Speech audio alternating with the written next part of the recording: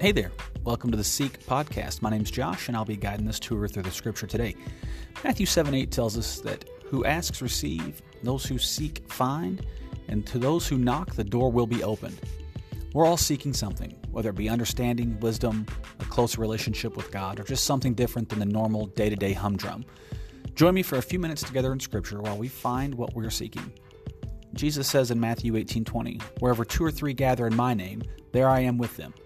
So thanks for listening today and inviting Jesus to come among us.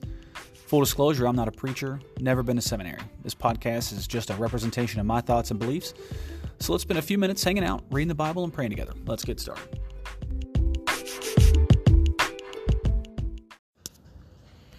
Hello, friends. Welcome to the 15th episode of the Seek Podcast. Don't forget to head over to the site for the show at seekpodcast.show. And you get all the show notes, scripture links, and transcripts for each episode. Today I'm going to dive into Ephesians 6:12 through 18, and we'll talk about how each of us are invincible. It is our mission, should we choose to accept, to spread the good news. Let's open with a prayer and open the door for God to come in with us today. Lord, I'm so thankful for your mission, and I'm so thankful for the opportunities that you give us to win battles in your name. We know that the battles we face are not of this world, and they are not fought with traditional weapons. I pray that you arm us with your word and with your authority in this spiritual battle, Lord. Amen. All right, let's read Ephesians 6:12 through 18.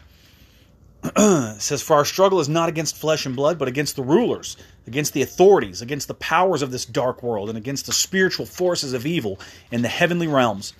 Therefore, put on the full armor of God, so that when the day of evil comes, you may be able to stand your ground, and after you have done everything to stand, stand firm then, with the belt of truth buckled around your waist, with the breastplate of righteousness in place, and with your feet fitted with the readiness that comes from the gospel of peace. In addition to all this, take up the shield of faith, with which you can extinguish all the flaming arrows of the evil one, and take the helmet of salvation and the sword of the Spirit, which is the sword of God, and pray in the Spirit on all occasions with all kinds of prayers and requests. With this in mind, be alert, and always keep on praying for all of the Lord's people." All right, if you've been listening to this episode, to this podcast for more than once before today, then you know that most of what I talk about has to do with our command to make disciples and spread the good news. Today, I want to lift you up and make sure that you know something that is vital to your success with this mission. You are invincible. Yes, I mean that. You are invincible. Today's scripture was directed at the people of God, and that includes us. It may have been written in the early AD years, but it holds true today. Absolutely, it holds true today. In Exodus 9:16, Moses was given a message for Pharaoh from God, and he says, "You've been raised up for God's purpose, for God's specific purpose, so that his name will be proclaimed in all the earth." He was going to tell Pharaoh to let his people go. But we've all been raised up for God's purpose, so that his name will be proclaimed. And Philippians 2 tells us that at the name of Jesus, every knee should bow and every tongue will acknowledge that Jesus Christ is Lord. Now we're at war. And it's a spiritual war, a supernatural war. And it's not being fought with our puny little human weapons. It's being fought in the hearts and the thoughts and the actions of everyday people. And here's the thing, the enemy's already been defeated. Jesus took the punishment and died for us. He went to hell on our behalf, and while he was there, he took the keys and defeated death when he rose again to live forevermore. Just read Revelations chapter 1 and 1 Peter chapters 2 and 4, Acts 2:31. I'll link these scriptures in the show notes over on the website. The devil knows he's been defeated. He knows he's been beat, and he's running wild. He's tying a rope to as many people as he can, and he's putting as much separation between them and God as he possibly can before Jesus comes to bring us all back home. And this is where we come in. This is where the command to make disciples of all nations falls squarely on our laps. But too often, most of us fall short of fulfilling that command. I think there's too many Christians who are totally fine with just having their salvation, but not enough faith to live in the Spirit and bring other people along. You have to understand, we're tourists here. We're on a layover. This is not our final destination. People hold tight to their pride, and they don't share the gospel for whatever reason they have. Fear of humiliation, or not knowing what to say, or not being comfortable telling other people about Jesus, or fear of failure. But we're told through the scriptures that we can't be beat. Jesus cannot be defeated. Luke 10:19 says, I have given you all authority to trample on snakes and scorpions and to overcome all the power of the enemy. Nothing will harm you. You see, in America and most other Western civilizations, your greatest threat is a bruised ego or maybe a tongue lashing from an uninterested non-believer.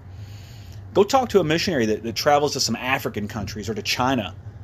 Right? There are people who are actually risking their lives to share the gospel because they believe so firmly in the love and saving grace of God through their faith in Jesus. And they truly uphold the Great Commission. Now, don't mistake my words as attacking you. I'm talking to me as much, if not more, than I'm talking to you right now. We're weak in spirit and we lack faith. And too often we practice complacent Christianity. And I'm to the point where I'm sick about it. I mean, why do we not take this as serious as it is? If we claim that we are Christians and we believe that the Word of God is the authority in our lives, why do we not bury ourselves in that and listen to what it says? 2 Thessalonians 3:3, but the Lord is faithful and He will strengthen you and protect you from the evil one. Joshua 1:5, no one will be able to stand against you all the days of your life. As I was with Moses, so I will be with you.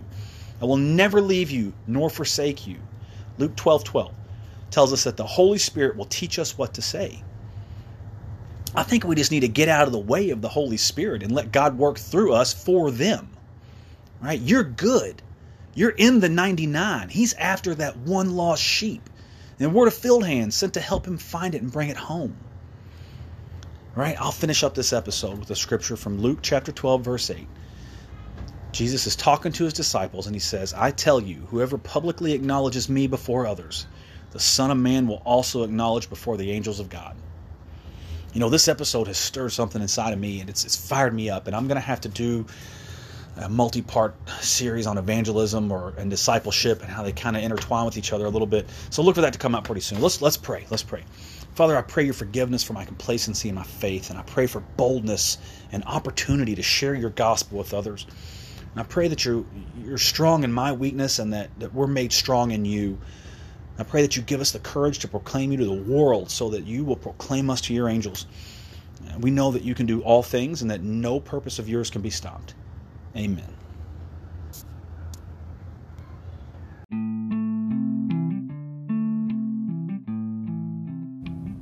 Hey friends, thanks for listening to the episode today. I enjoyed so much putting it together for you, and I hope that you enjoyed hearing it. If you did, hit the subscribe button so you don't miss every time we put a new episode out. And if you know somebody else that might like it, share it with them. Leave us a review if you will. And if you have any questions or comments or other ideas for episodes and things you'd like to hear more about, shoot me an email over to seekpodcast, SEEK podcast @gmail.com, and I will talk to you the next time.